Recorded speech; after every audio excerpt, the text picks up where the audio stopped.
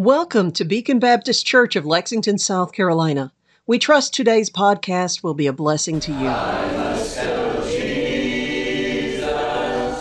I must tell Jesus. Jesus can help me. Jesus alone. Amen. All right, let's grab our Bibles. Brother Seth, you come and you give us what the Lord's put on your heart.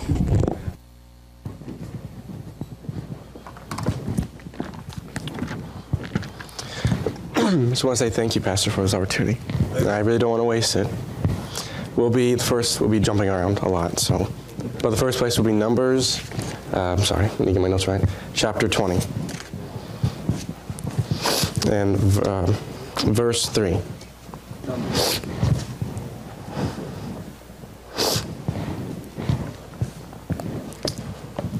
This is a little thought that God gave me a while ago and I've been working on. So just fair warning, this might not be very long, but long as God uses it, I think that's all that matters. But it says, and this isn't anything new, we've read this over and over in the Old Testament, it happens a lot. And the people chid with Moses and spake, saying, Would God that we had died with our brethren, died before the Lord. And why have you brought up the congregation of the Lord into this wilderness, and that we and our cattle should die there? And wherefore have ye made us to come up out of Egypt, to bring us into this evil place? It is no place of seeds, or of figs, or of vines, or of pomegranates, neither is there any water to drink. And Moses and Aaron went from the presence of the assembly unto the door of the tabernacle of the congregation. And they fell upon their face, and the glory of the Lord appeared unto them. And the Lord spake unto Moses, saying, Take the rod, and gather thou the assembly together, and Aaron thy brother, and speak ye unto the rock before their eyes, and it shall go give forth his water. And thou shalt bring forth to them water out of the rock, so thou shalt give the congregation and their beasts drink. And Moses took the rod from before the Lord, as he commanded him. And Moses and Aaron gathered the congregation together before the rock, and said unto them, Hear now, ye rebels, must we fetch you water out of this rock? And Moses lifted up his hand, and with his rod he smote the rock twice. This is put here, that's not what God said to do. He didn't say, smite the rock. He said, speak to it. And that's just something that brings out, just thinking about it. And Moses lifted up his hand, and with his rod he smote the rock twice. And the water came out abundantly, and the congregation drank, and their beast also. And the Lord spake unto Moses and Aaron, Because ye believed me not to sanctify me in the eyes of the congregation, therefore ye shall not bring this congregation into the land which I have given them. And then we'll be in Deuteronomy chapter 3:23.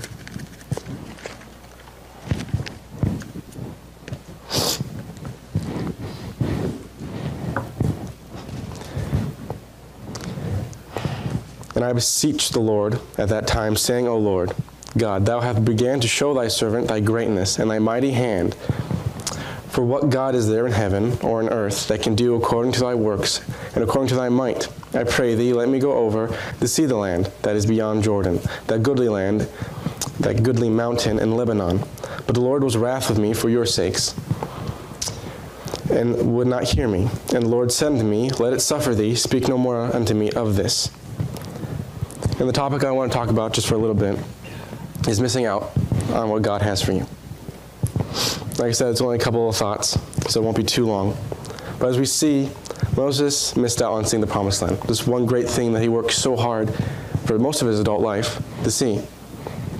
Doing all these great things and miracles. But the reason why he missed out was because he didn't do it the right way. He didn't give God the glory, and like God said, because you did not sanctify me. And the why he did that and how that happened was because he didn't speak unto the rock. He didn't do what God said. And like I said, we can go about this and do what we want, or we can do what God wants. And too many times we see people, and we see it all over America now these days, especially America, where people try to do what God told them to do with their own way.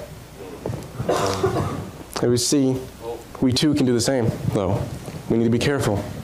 We too can do it with the wrong attitude, or with the wrong intent.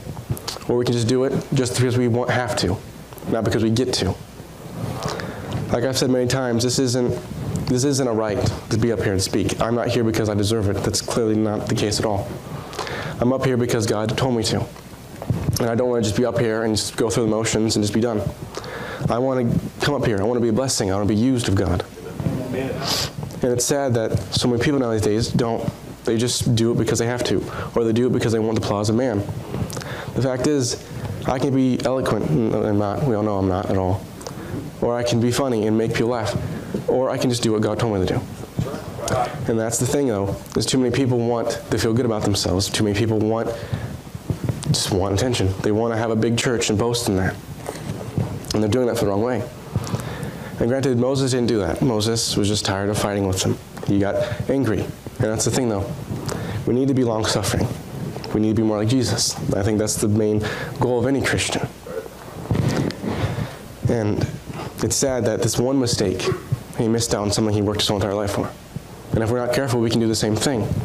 I'm not saying this to scare you, but I'm saying this as a warning. I feel like I've missed out on some things. This revival we had a couple of weeks ago. Pastor asked me if I wanted to preach the morning service. And that would be my first revival I ever preached, and that would have been amazing.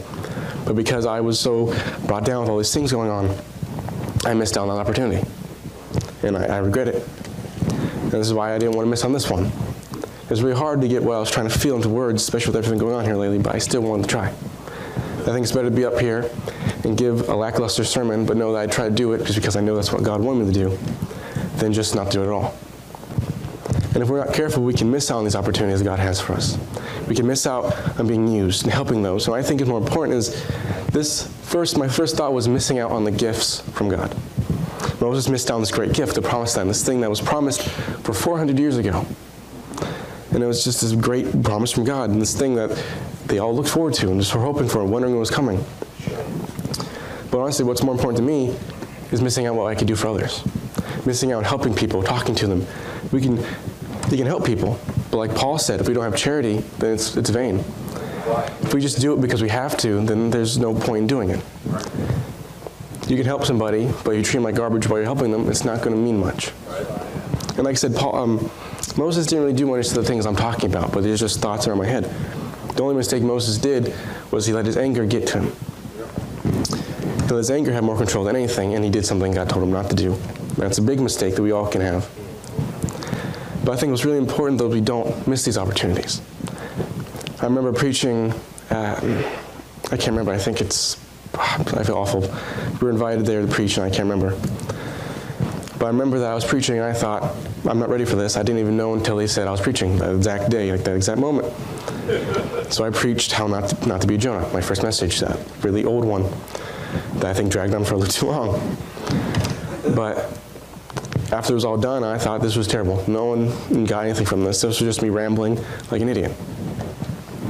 And then I can't really count how many times people came up to me and said that was amazing, or that sounded very prideful, I'm sorry. How much that helped, or what they needed to hear that. And that was a blessing. I didn't think that it was going to be used. And it was just a blessing. It was an opportunity that I got, and that I helped people. I got to help people, and that was the most important part of it. And like I said, if we're not careful, we can miss out on this. And the thing, though, is, like we see in the text, and he besought the Lord at that time, saying, O Lord, thou began to show thy servant thy greatness. And he goes through all these things. But the Lord said, But the Lord was wrath with me for your sakes, and will not hear me. And the Lord said unto me, Let it suffer thee, speak no more unto me of this. No matter how many times Moses begged or asked God, God didn't let him. If you read the text, we keep reading, Moses died there.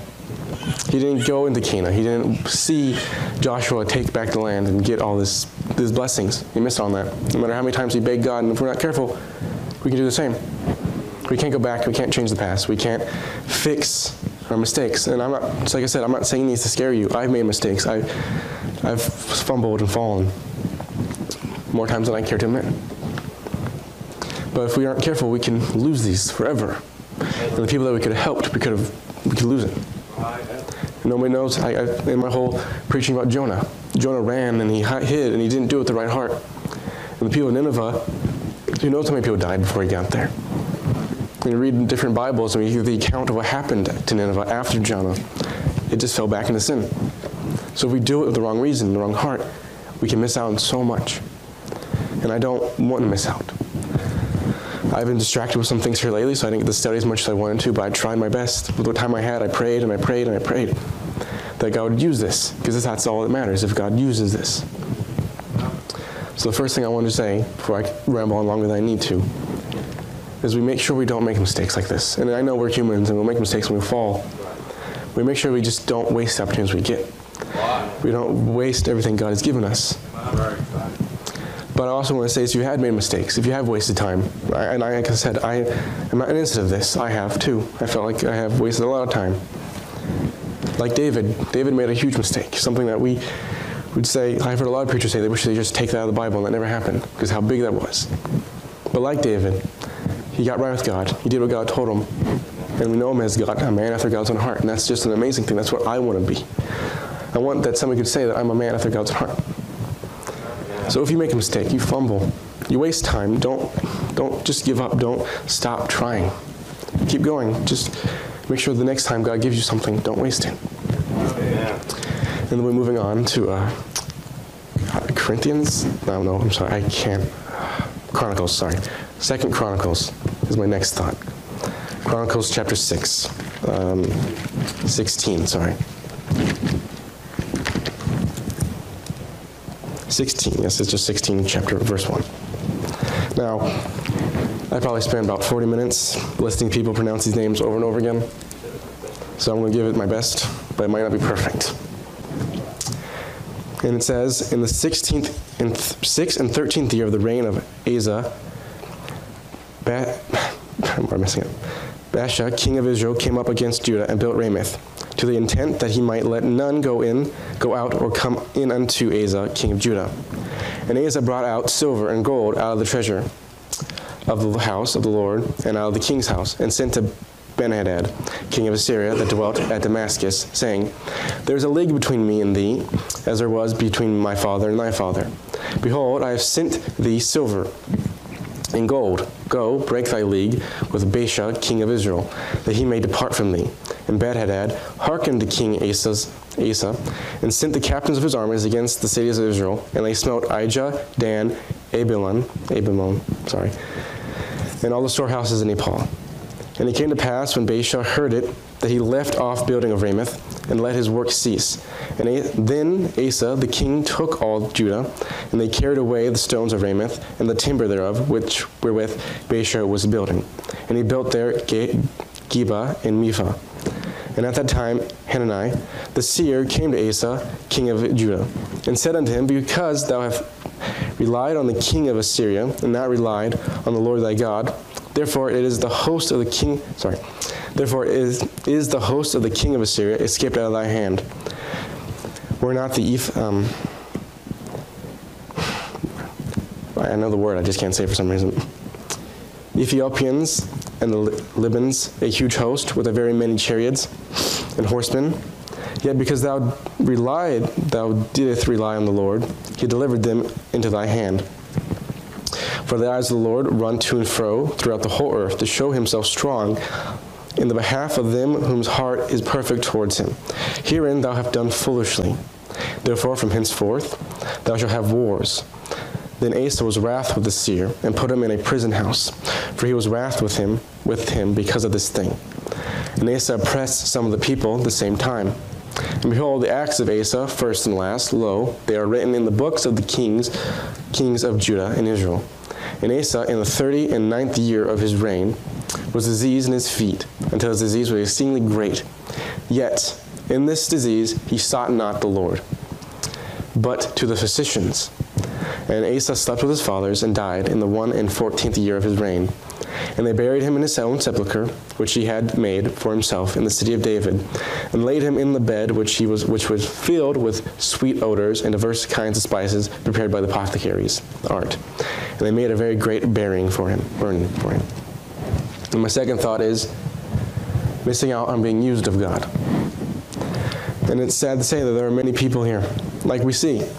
Like it says, the Ethiopians, Libanons, were they not of a great host? This wasn't the first time he had a war. This wasn't the first time he had a challenge.